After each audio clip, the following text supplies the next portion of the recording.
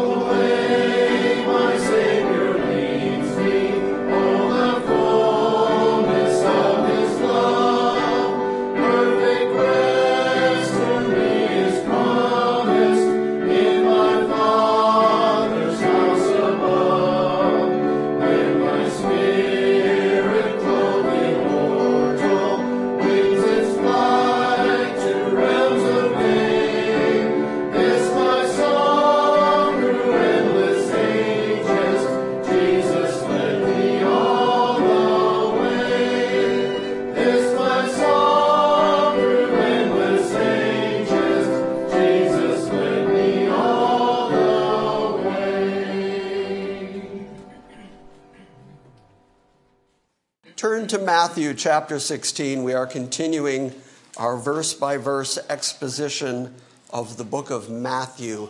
But before we jump in at verse 24, I can't help but offer a couple of observations about what's going on in the United States just this past week, because there is a clash of politics and religion happening right now in our country, and it's truly, genuinely fascinating to watch. The Pope is here in the United States, and it is fascinating to watch. 1517 is the date that we typically say was the beginning of the Protestant Reformation. Our English word Protestant, most folk don't know what that means anymore, has the word protest right in it, Protestant. The Protestant church was protesting the abuses of the Roman Catholic Church. They went so far that some of the Protestant reformers, after attempting to reform the Catholic Church, finding out that that was an impossible thing to do because the church was so entrenched in its history and traditions, instead split off from the Roman Catholic Church and became known as the Protestants, the Protestant reformers. The theology that we teach and advance here at GCA is known as Reformed theology because it comes from the Protestant Reformation. This is the theology that is the basis, the grounding, the platform on which the Protestant Reformation was built. The United States, whether you know it or not, was predominantly founded by, and our early government institutions and founding documents were influenced by, Protestant thinking.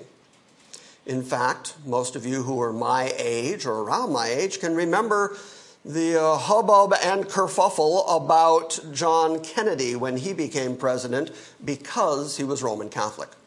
And the concern was that the Pope would be telling our president what to do. And so the Pope has been in the United States this past week, and watching him has been fascinating. Since we're in Matthew anyway, turn to Matthew 23. In Matthew 23, Jesus had been dealing with the fact that his apostles, and we're going to see it in the weeks to come, his apostles continue to kind of argue and discuss about who among them is going to be the greatest. They have a leader. Jesus is the leader of the group. But Jesus keeps saying that he's going to be leaving. And once he leaves, who's going to be the leader? Who's going to be the greatest among them? And Jesus repeatedly has to correct them and let them know that none of them are going to have primacy over the others. And in chapter 23, he actually makes that point. Starting in verse 8, he says, "Do not be called rabbi or teacher, for one is your teacher, you are all brothers. Do not call anyone on earth your father, for one is your Father, he who is in heaven.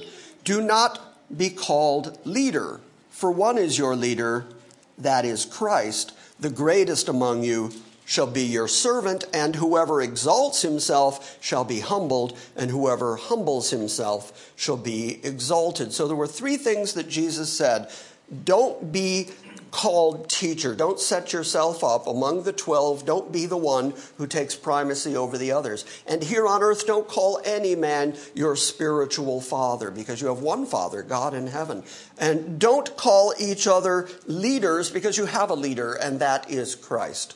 And so now the Pope is in town, Il Papa. That word means father, which is why he's called the Holy Father. Interesting to see people on the news referring to the Pope, which means father, and referring to him as Holy Father. But this week, he addressed a joint session of Congress.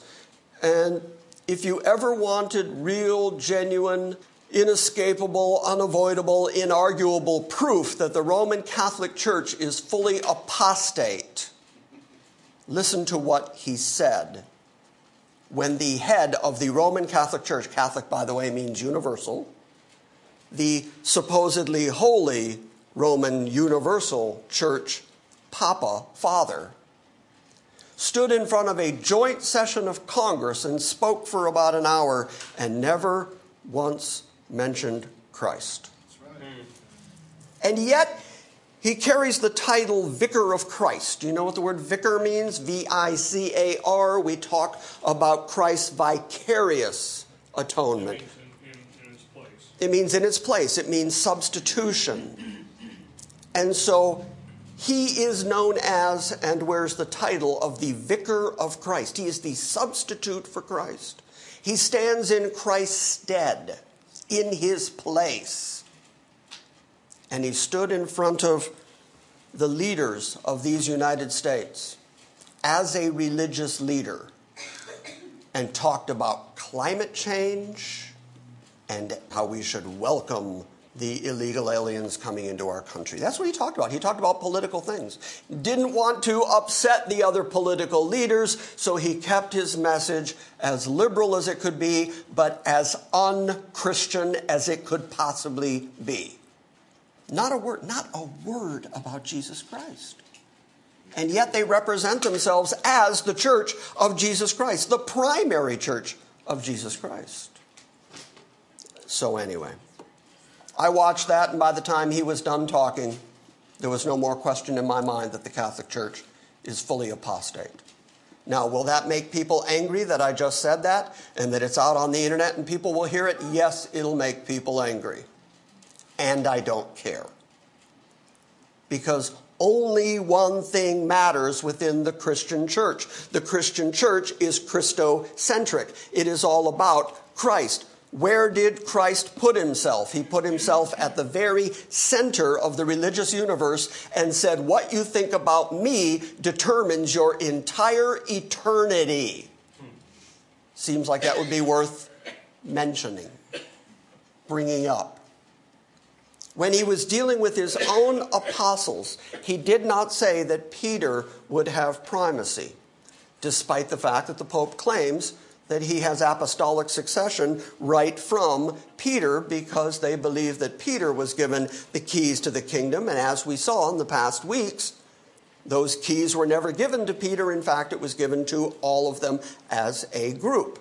That ability to bind and loose was given to the apostles as a group. And here Jesus said, don't call any of you Father, Pope, Papa. And yet there is this man traveling the world in his Pope-mobile, acting like the head of the Christian church on the planet. And I don't care. Because he's not my father, and he's not my papa, and he's not my pope, and I have exactly one Father, and he is in heaven. And I have one teacher, and we are all brothers. I have one leader, and that is Christ, because that's what the Bible says. And when it comes to Roman Catholicism, you either have to side with the Bible or side with Rome. I go with the Bible. Amen. You got it? Yeah. All right. I just had to get that off my chest. Matthew 16, that's where we are this morning. I simply don't know where the health, wealth, prosperity folk get their doctrine. I don't know where they come up with the idea. You certainly can't find it in the Bible anywhere. The idea that if you come to Jesus, everything in your life's going to get magically better. It's one of the ways that they market Jesus to you. It's one of the ways that they market Christianity, is that they say, if you come join our church, or you come make a profession or a decision for Christ, if you just come do our thing the way we do it, that things are going to get better in your life. You're going to get healthier, you're going to get wealthier, and all your bills are going to get paid. You're going to get a car. Somebody might give you like a lazy boy recliner lounger, black leather, cup holders, electronic, power everything. Come to Jesus and things are automatically going to improve, and you're never going to get sick, and your children are going to run faster and jump higher, and just everything's going to go better if you just come to Jesus. You can't find that anywhere in the Bible. In fact, Jesus is about to say in verse 24 the absolute inverse of that. In fact, he defines Christianity as a death sentence. And we have to remember that in the first century, following Jesus was a death sentence.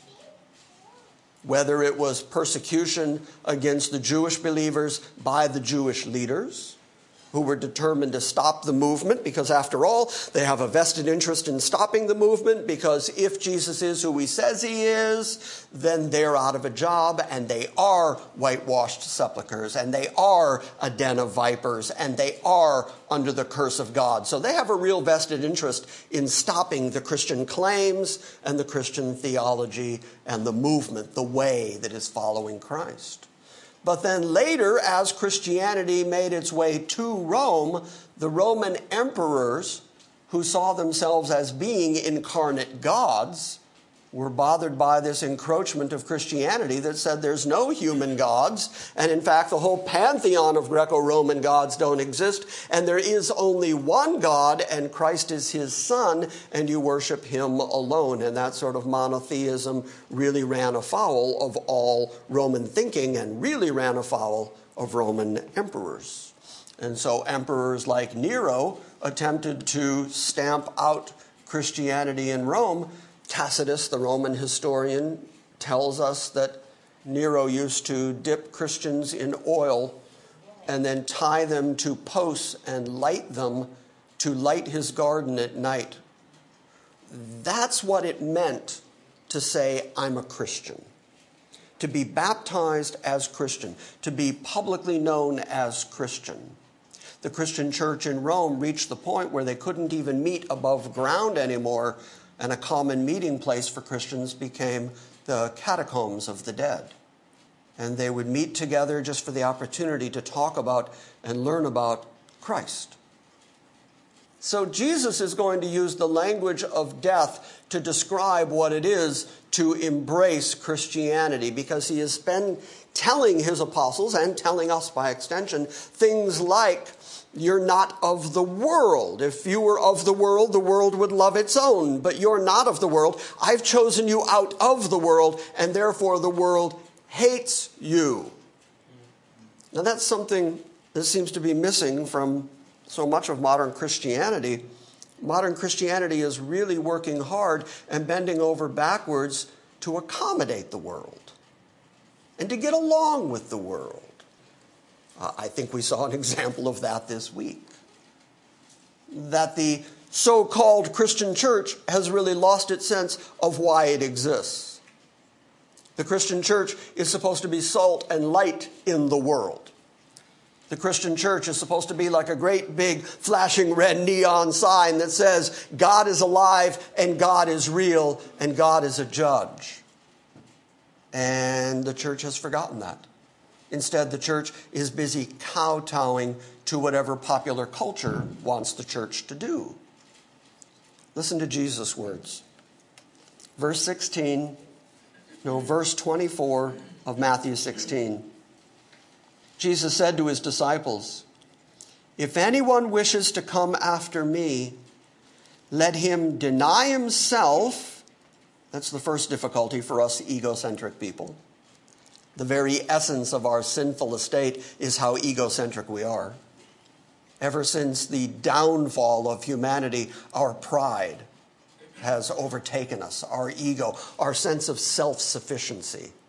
I don't need anyone, and I certainly don't need God. And I am not going to have this man, Christ, rule over me. I'll decide what I'm going to do and when I'm going to do it, and I'll decide who's in charge, and clearly that's me. I'm the one in charge. So he said, first, if you're going to follow after him, you have to deny yourself and take up your cross and follow me. Now, his listeners knew full well what that meant. Because even though historically you can find crucifixion dating all the way back to the Medo-Persian Empire, it was really the Romans who perfected it. It was the Romans who said, oh, here's a form of torture and death that we can really amp up. We can really use this in a way that not only kills our enemies, but makes a public display and shame of them. It was commonly known that if you hung on a tree, if you were on a cross, if you were crucified in your death, then you were the worst of the worst. To be crucified was an ignominious death. Heroes didn't die on crosses. Thieves, robbers, insurrectionists died on crosses. A cross is a place of death. It is an instrument of torture, and it is a place of shame. And Jesus said, if you're going to follow me, pick up your cross and follow me. So you have to, number one, deny yourself, because Christianity simply isn't about you. It's not about me. It is, as I've already said, Christocentric. It's all about Christ and him alone. He gets all the glory. When it's all said and done and we're gathered around the throne of God, there's not going to be anybody there talking about what Micah did. Dig Micah. Did you see what he did? Good old Micah. That's not happening. In fact, Micah himself will say, all the glory goes to my Savior. Because he is going to get all of the preeminence forever. And he knows that. And God knows that. And the Spirit of God knows that. It's just we humans who are a little vague on the topic. It's just humans who keep thinking that somehow we can insert ourselves into that dynamic and say, well, it's mostly about Christ. But there's got to be some of this that's about me, right? No. Because all you bring to the party is your depravity. All you bring is your sinfulness. You bring no goodness, you bring no righteousness. The Bible's clear about that. There's none that doeth good, no, not one. Isaiah says our best righteousnesses are filthy rags. So we've got nothing that we bring that is going to impress God or obligate God or make God say, oh, well, since you did that, come on in. I wasn't so sure till I saw that.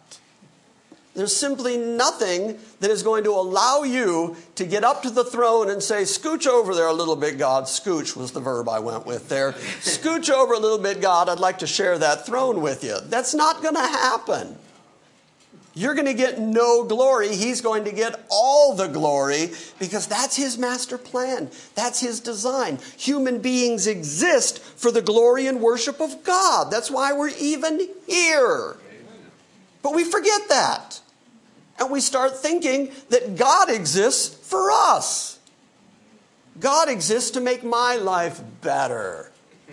God exists to make me cooler and groovier. And so we start thinking of Jesus like he is some kind of accoutrement to our already pretty groovy life. I'm pretty good, I'm pretty cool, then I add Jesus, now I'm extra, extra cool. But that's not the way the Bible tells it. The Bible says you start out sinful and depraved. Evidence of your depravity is how egocentric you are, how self-sufficient you are, how much you think you don't need anyone or anything. And so you need God to inhabit you, to put his spirit inside you, to change you from within, to take out that stony heart and put in that heart of flesh. And then by his spirit and by his power, he makes you understand not only your depravity, but your desperate need of a Savior. And if he doesn't change you, you'll never come to that conclusion. If he leaves you to yourself, you'll walk through the rest of your silly little life thinking you're fine. Have you ever talked to people who have that attitude? You try to tell them about Christ. Try to tell them you actually need a Savior. And they'll say, no, I don't. I'm fine. Really? Based on what? What do you find about? Well, I don't kill. I don't commit adultery. I don't lie much. I don't. Because people really do think that they're completely self-sufficient. They really do think they're good enough. They really do think that when they die, God's going to look at them and say, you tried. You were sincere. Good job. And that's not the way the Bible describes it at all, ever. Jesus said, unless your righteousness exceeds that of the scribes and the Pharisees, you will in no wise see the kingdom of God. Which means the scribes and the Pharisees, the ones who were trying to be good, weren't good enough, and you have to be better than them. Because the standard is absolute perfection. The standard is absolute righteousness and complete holiness. No spot, no blemish. That's the standard. And you don't got that. You can't do that. Which is why you need a Savior. That's why you need somebody in your place. That's why you need an actual substitute.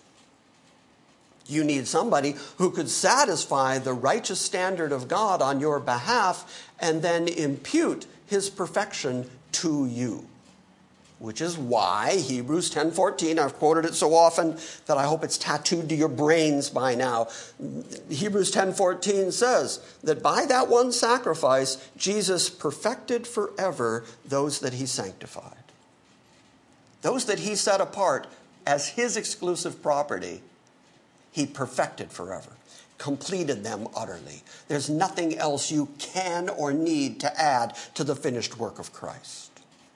When Ned got here this morning, we were talking a little bit about the difference between the Arminian concept of the work of Christ and the biblical concept of the work of Christ. Some people think that what Jesus did at Calvary was that he made salvation possible. But he didn't actually accomplish anything. The Bible says that he actually fully accomplished everything he came to do, which is why he could say, it is finished, it's accomplished, it's done. What's done? Everything he came to do. And he accomplished salvation for all those people he came to save. That's a finished work, a done deal, and you didn't do it. You are the recipient of an astounding grace. So knowing all that, the reason that I recited all that for you is to ask you, well then, if you didn't add anything, where's that ego coming from? I mean, if you got nothing, if you're truly sinful, if you're actually depraved, where's pride in that? Well, if you know then that you shouldn't have any pride, that you shouldn't have any ego where your Christianity is concerned, then Jesus can say to you, deny yourself. Deny yourself. No, wait, no, me, it's about me. Isn't something about me? Come on, dig me. We're just all so self-centered, and Jesus says Christianity begins at, this isn't about you. And yet, as I said, so much of modern Christendom thinks it's about people and is willing to kowtow to the world, is willing to bend over backwards and ape the world and act like the world and not draw any differentiation between themselves and the world. And yet, we're not supposed to be worldlings. We're pilgrims and strangers in a strange land, and this is not our permanent residence, and this is not our home. And we have a home, but this isn't it. And Jesus said, I go to prepare a place for you, that where I am, you may also be. He's doing that on purpose to establish the eternal home, the eternal dwelling that we are all going to, where we will forever stand as trophies of grace, so that he himself gets all the glory in saying, look what I did, I even saved George. I went that far. I saved sinners. And then he gets all the glory. At men's group, by the way, men's group is this Tuesday night. At men's group, I guess it was 2 weeks ago, we talked about dying to self, and I pointed out that the word witness in the Bible is actually martos in the Greek. It's the word from which we get martyr.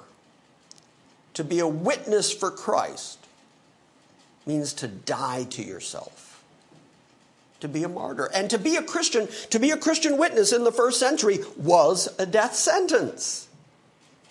And we've lost that sense of urgency because we live in 21st century America. There are people on the planet right now who are dying for the Christian witness. We have air conditioning and carpet and so much comfort that we can take or leave Christianity. And it doesn't change our life or our wellness or our lifestyle. It changes nothing about us. Add Christ, don't add Christ, whatever, same life. That's not how Christianity is supposed to be. You're supposed to be a witness for Christ. Sadly, far too often, people who profess Christ will not profess Christ in an atmosphere that is hostile to Christ because they don't want to suffer the consequences.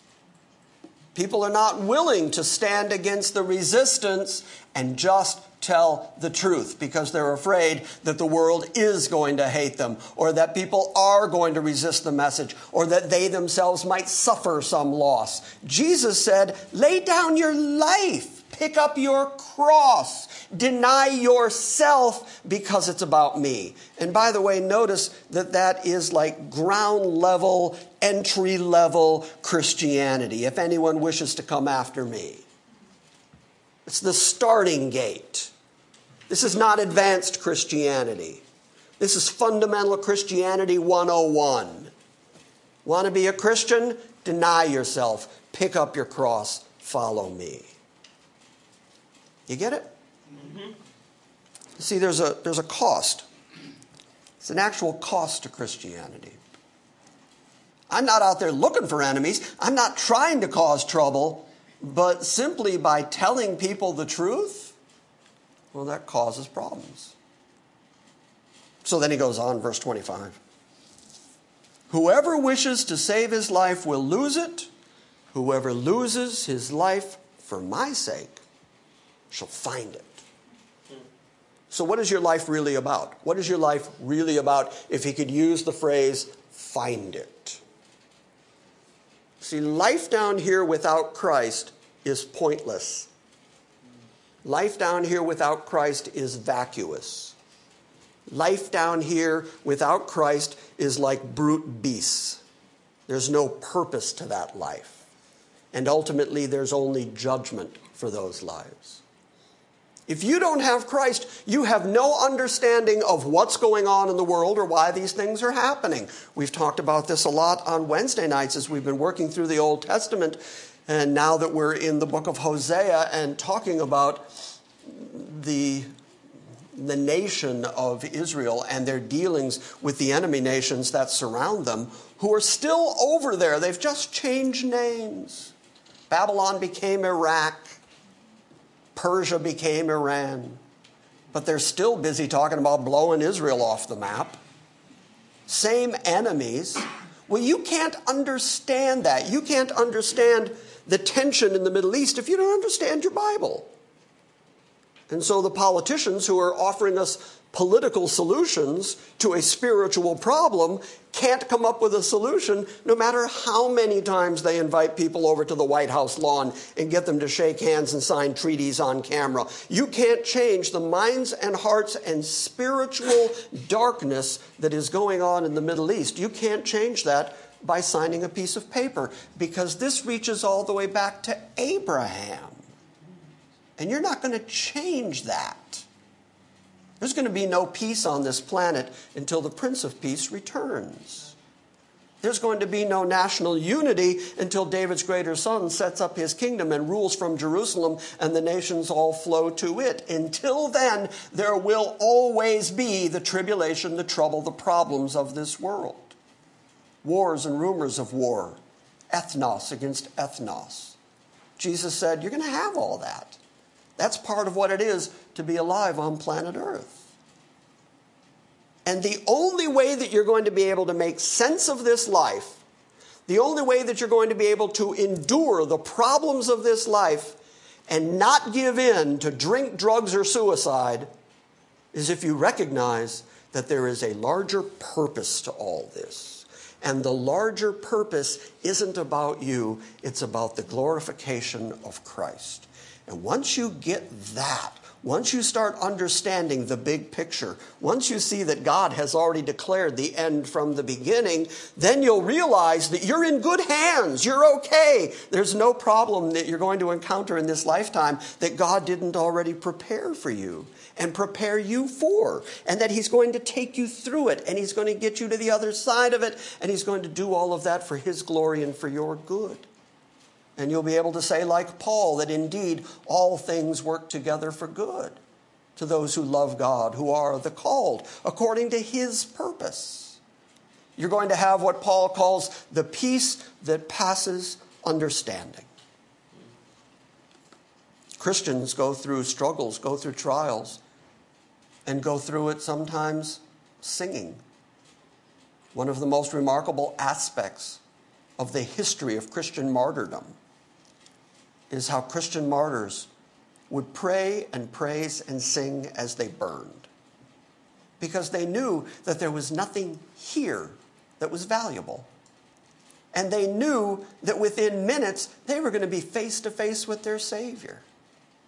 And they were going to be home. And they were going to be safe, and they were going to be well, and they were going to be eternally joyful, and that God himself was going to wipe away every tear. No more fear, no more sickness, no more death. Okay, burn me, I got something to sing about. That's the Christian attitude. Pick up your cross. Follow me. Because if you seek to save your life, you'll lose it.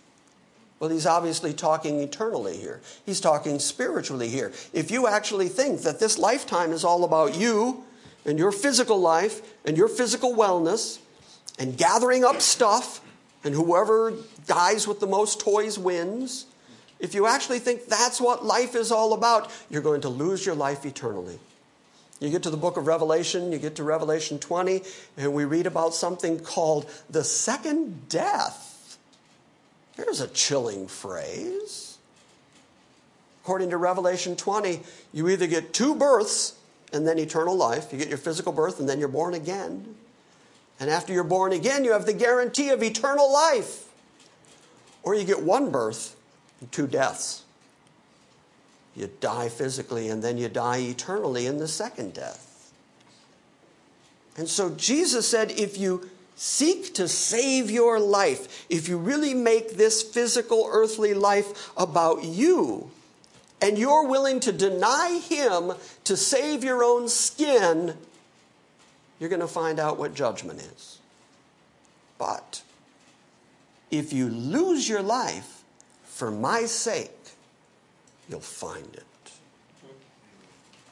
One of the most elusive qualities of human life is contentment. Most of my life I've chased contentment. Most human beings are ill-content. They're not satisfied because no matter what they have, it's never good enough. It's never plentiful enough, or it's never secure enough. Sure, I have food today, but what about tomorrow? Sure, I have a place to live today, but what about next month's rent? What if I get a sickness? What if I lose my job? What if somebody leaves me? What if you drive yourself crazy over that stuff. But Jesus said things like, take no thought for tomorrow. The things of tomorrow will care for themselves. And then he said, sufficient for today is the trouble thereof. You got no guarantee you'll be here tomorrow. But today, anybody in this room that's hungry, we have food in the back. Nobody in this room is naked, thank goodness. Everybody got here in a car from your home. You have a place to live. In your home, you probably have a refrigerator. You probably have a closet full of clothes. You can see your way clear to the end of today. The next 24 hours are handled. So you're not worried about today. But tomorrow, oh man, a week from now? Anyway, I was talking about contentment. The only content people I've ever met in my life are Christians. Amen. Because they're satisfied. Because they know that whatever has happened in their lives reached them on purpose and was ordained for them by God. And they know that they don't have any control over the next breath or the next thought. And they recognize that everything they are and everything they have is the grace of God being poured out abundantly on them. And they realize, like David. David said, I am old and I have been young. That verse resonates with me now more than it used to. I'm old and I have been young. And then he says, and I have never seen the righteous forsaken, nor the seed begging bread. In other words, he's saying, I now have experience. I've lived long enough that I can follow God's track record. And I can see that God has consistently, unerringly, unfalteringly, faithfully taken care of me. It's funny, I was talking to somebody the other day who's known me for a long time. And I said, I've had a good life. And they've known me so long that they started listing some of the big tragedies of my life. Because if you live long enough, trouble comes. Trouble, part of the package. They started listing, well, what about this? And what about that? And what about that? And what about that? I said, oddly enough, none of that in retrospect bothers me. And in fact, every one of those things you named were growth periods for me that I wouldn't have missed. Had I not gone through those, I wouldn't be the person I am today. It took those things to train me, to teach me how to have faith in God and rest in him, even in the worst of circumstances. The troubles of this life, the trials of this life, are all just God chipping away on your ego and making you more dependent on him. And when it's all done, according to the writer of Hebrews, he says that kind of chastening brings about the peaceable fruit of righteousness. So now I've reached a point where I'm actually content. I don't mean to make anybody jealous, but I have the best possible life. And I'll go 2 out of 3 falls with anybody in the room to prove it. I have the best possible life. I do what I love for a living. I'm surrounded by friends and people who love me. The kids are healthy. The bills are paid. I really, at this moment, at this exact moment in life, I am so confident that God is going to handle everything that's ahead of me because he's handled everything I've already gone through. And I can look back on all of it and say, that wasn't me, and that wasn't me, and that wasn't me. If it was left up to me, I wouldn't have solved it that way. I would have made a greater mess out of it. If I had been in charge right there, I'd be dead now. If I had been in charge of these things that have already happened to me, I wouldn't be the man I am now. God took me through all of that on purpose to get me to this point. And I think I'm finally learning some of those important lessons of life. And once you start to understand those, contentment breaks out. Peace. Peace with God. Listen, if you're okay with the one who made heaven and earth, if you're okay with the judge of the universe, if he is not angry with you but is satisfied with you through the finished work of his Son, then really what can life throw at you that is really going to upset your life in a permanent way? Nothing. Because you have the golden ticket. You have that one thing that the world doesn't have, which is the understanding that when you leave this world, you launch into the eternity that God has planned for you, where you become joint heir with his Son. And it doesn't get better than that. No, it doesn't. We spend so much of our life looking at what other people have. Say, I should have that. Why don't I have that? He's got a big house. Why don't I have a big house? He got a new car. Why don't I have a new car? He's got a pretty good life. For me, it's more about driving around looking at the church buildings people have. He's got a big church building. Yeah, it's just so easy to start thinking in physical terms and think, why don't I have that? Why don't I have that? You know what I got? Joint heir with Christ. Uh-oh. Yeah, I mean, think about it for a moment. Expand your thinking and imagination. If the God who made everything decided that he was going to honor his Son, what could he whip up? What could he do to glorify his Son? What could he give his Son as a gift, as an inheritance, to show his Son the extent of his love? And you're going to share in that? Oh, well, then maybe I don't need a bigger house or a newer car. Maybe I'm good to go. And my home and my inheritance and my brethren and my peace and my joy all lays ahead of me. And that's what I'm going to get for the life that I give up here. That's a fair trade in anybody's book. It's hard now because we struggle now. We suffer now. We got to go through the trials now. And that's hard. But the payoff? You deny yourself. You lay down your life. You sacrifice the here and now for the better resurrection. And you gain eternity in God's presence. That's worth it. Whatever you got to go through.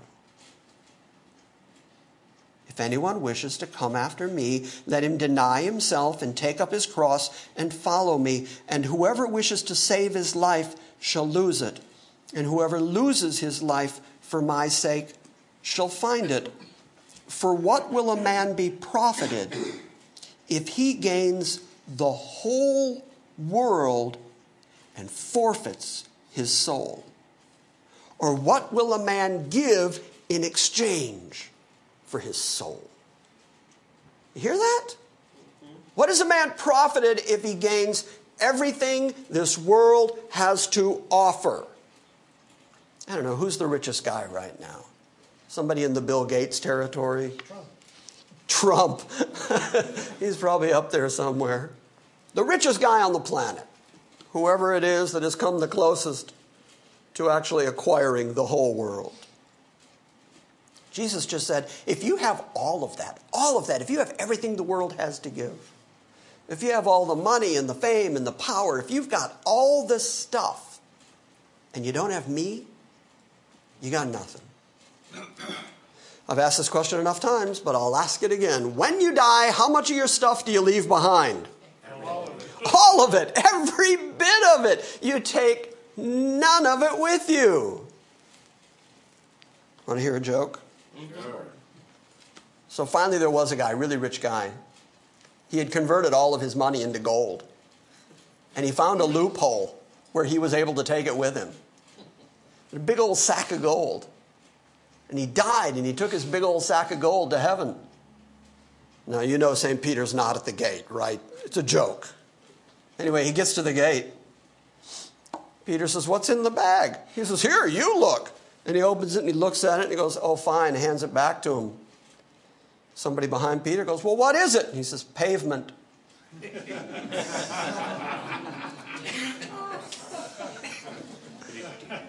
Streets of gold.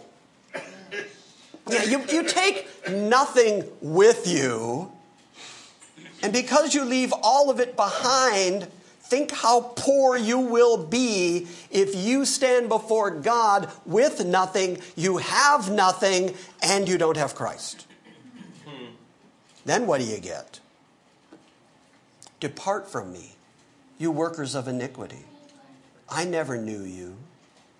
The Bible describes things like outer darkness. I can't even fathom it. But we know it's described as where there is weeping and gnashing of teeth.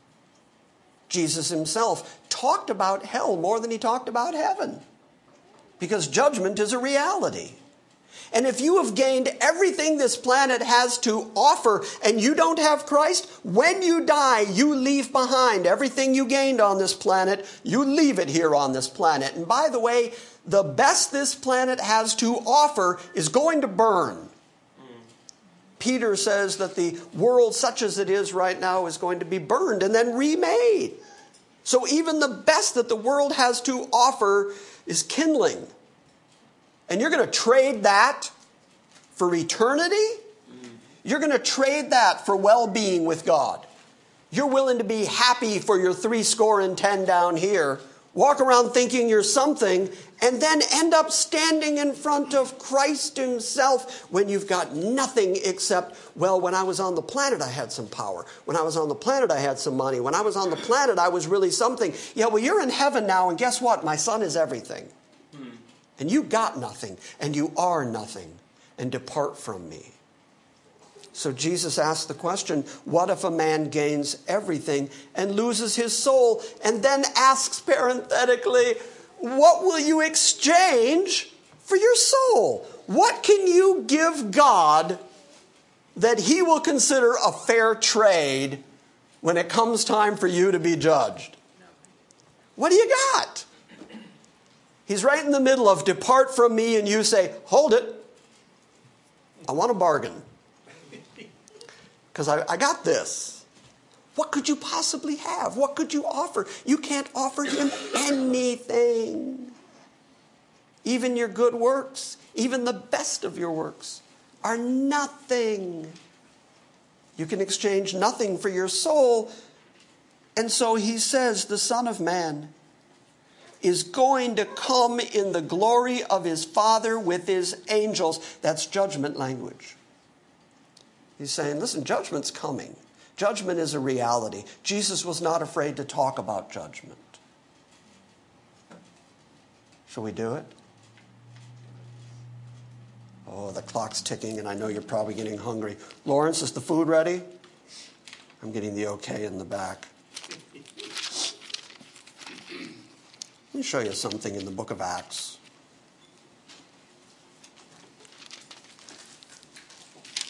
This is in my mind because, there we go, 1722. This is in my mind because they are already planning the conference next March in Gladeville, and I've been asked to teach for a couple of nights on Jesus as judge, a topic that is not commonly taught on in churches.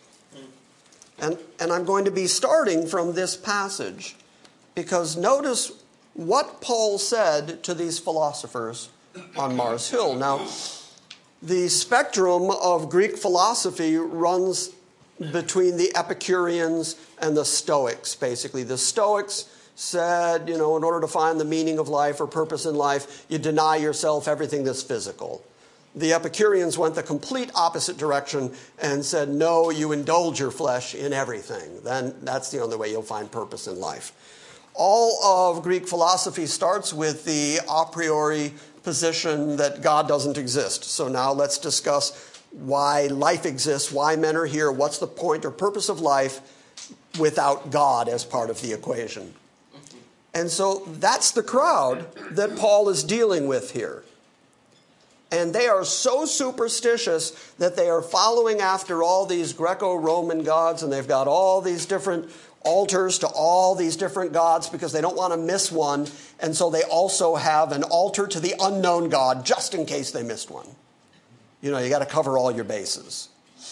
But what's fascinating to me is what Paul says to them. He is speaking to unbelievers, and this is his evangelistic message. And he does not start with, God loves you and has a wonderful plan for your life. He starts with a message of warning and judgment. Paul stood in the midst of the Areopagus, and he said, Men of Athens, I observe that you're very religious in all respects. I think the King James there says too superstitious. For while I was passing through and examining the objects of your worship, I also found an altar with this inscription, To the unknown God. What therefore you worship in ignorance, this I proclaim to you. So he's going to use this opportunity of them saying there is an unknown God. And he says, I know that God. Let me tell you about Christ. The God who made the world and all the things in it, since he is Lord of heaven and earth, does not dwell in temples made by hands. Neither is he served by human hands as though he needed anything, since he himself gives to all life and breath and all things. And he made from one every nation of mankind to live on all the face of the earth, having determined their appointed times and the boundaries of their habitation. He's declaring that God is absolutely sovereign over all the affairs of men. Even who they are, what race they are, and where they live, God determined these things. Verse 27, that they should seek God if perhaps they might grope for him and find him, though he is not far from each one of us. For in him we live and move and exist. And even some of your own poets have said, for we also are his offspring. Being then the offspring of God, we ought not to think of the divine nature as being like gold or silver or stone or an image formed by the art and the thought of man. Therefore, having overlooked the times of ignorance, God is now declaring to men that all everywhere should repent, because he has fixed a day in which he will judge the world in righteousness through a man whom he has appointed, having furnished proof to all men by raising him from the dead. End of sermon. When was the last time you heard an evangelist go out and say that? Number one, you're ignorant of who God is. And you need to know who God is because he made everything. And the fact that you're living, breathing, have breath, know your name is because God is doing that. You have ample evidence of his existence, and your denial of him will be judged. And he is sending his son, who is the heir of everything, who is going to come back and judge mankind. That was his evangelistic message. Very different than the stuff you hear today. It was a message of judgment. Jesus said, the Son of Man is going to come in the glory of his Father with his angels, and will then recompense every man according to his deeds. That's actually Psalm 62:12 that he's quoting from, and so he's quoting it right from their scripture. This shouldn't be a surprise to them that the Son of Man is going to return to the planet, and his purpose in returning is to judge. Paul carried it right into the New Testament, into the New Covenant, and when speaking to unbelievers, did not kowtow to them, did not try to make them feel better about themselves, did not say, please make Jesus Lord and Savior, did not say, come to Jesus and your life will be improved and you'll get healthier, wealthier. No, what he said is, you don't know God, and God made everything, and he's sending his Son, and his Son will judge you. That was the message. He got it right here from Jesus, who said, I'm coming back, and I'm coming back in judgment. And when he does, what are you going to exchange for your soul? What do you got? Next week, we will start at verse 28, and I will tell you now that it is one of the most controversial verses in the New Testament. All three, Matthew, Mark, and Luke, all make reference to it. But if we touched on it now, it would take us too much time to really discuss the various ways that the verse has been understood and abused, and we have to transition right into chapter 17 on the heels of it in order to make sense of it. So we'll stop right there. Now, I hope that this morning's message, my 60th birthday message, I hope it didn't come off as too harsh and judgmental. I just want to show you and point out to you that this is a reality of the gospel. The way that the apostles, the disciples, dealt with the gospel is that when talking to believers, when talking to those that God had chosen, the elect, those who had the Spirit of God and who were being called to repentance and responding, when dealing with them, all you see is kindness and grace and love and fellowship and brotherhood and forgiveness and forgiveness and forgiveness and grace abundant and grace, grace, grace. That's the way we ought to be with each other as brethren. Bearing each other, lifting each other up, encouraging one another, helping each other through our struggles and our trials, carrying one another's burdens, and understanding that the same grace that we're so dependent on is the same grace that they're so dependent on. But when talking to those on the outside, the disciples, the apostles, did not compromise the message. They didn't dumb down the message to make it more palatable to the unbelieving world. They did not use Jesus as entertainment for goats. What they did was they warned them of the judgment to come.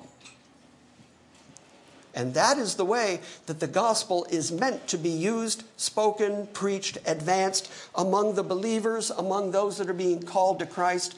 We have a message of just phenomenally good news. There is a solution for your cancer. There is a cure for your sinfulness. And it is free. It is such good news. But that good news belongs to the children. Once somebody has made themselves an enemy of the things of God, once they've made themselves an enemy of Christ, then the only message we have for them is, he's coming back and he's a judge. And you got to deal with that. And there's my happy, feel-good 60th birthday message. You understand? Mm-hmm. Now, by the way, I'm only saying what Jesus said, unlike some religious leaders this week. I'm only saying what Jesus said. That means that we have to deal with it. We have to be able to inculcate it into our larger theology and understand it. He loved me dramatically, fiercely, eternally. He loved me with an everlasting love, and he plucked me like a brand out of the fire. And I will tell anybody, anywhere, that that kind of grace and goodness exists.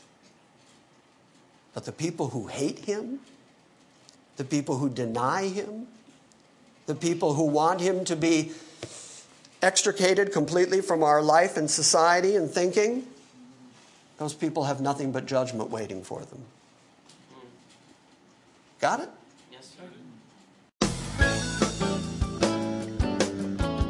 Thank you for listening to this Sunday morning message from Grace Christian Assembly.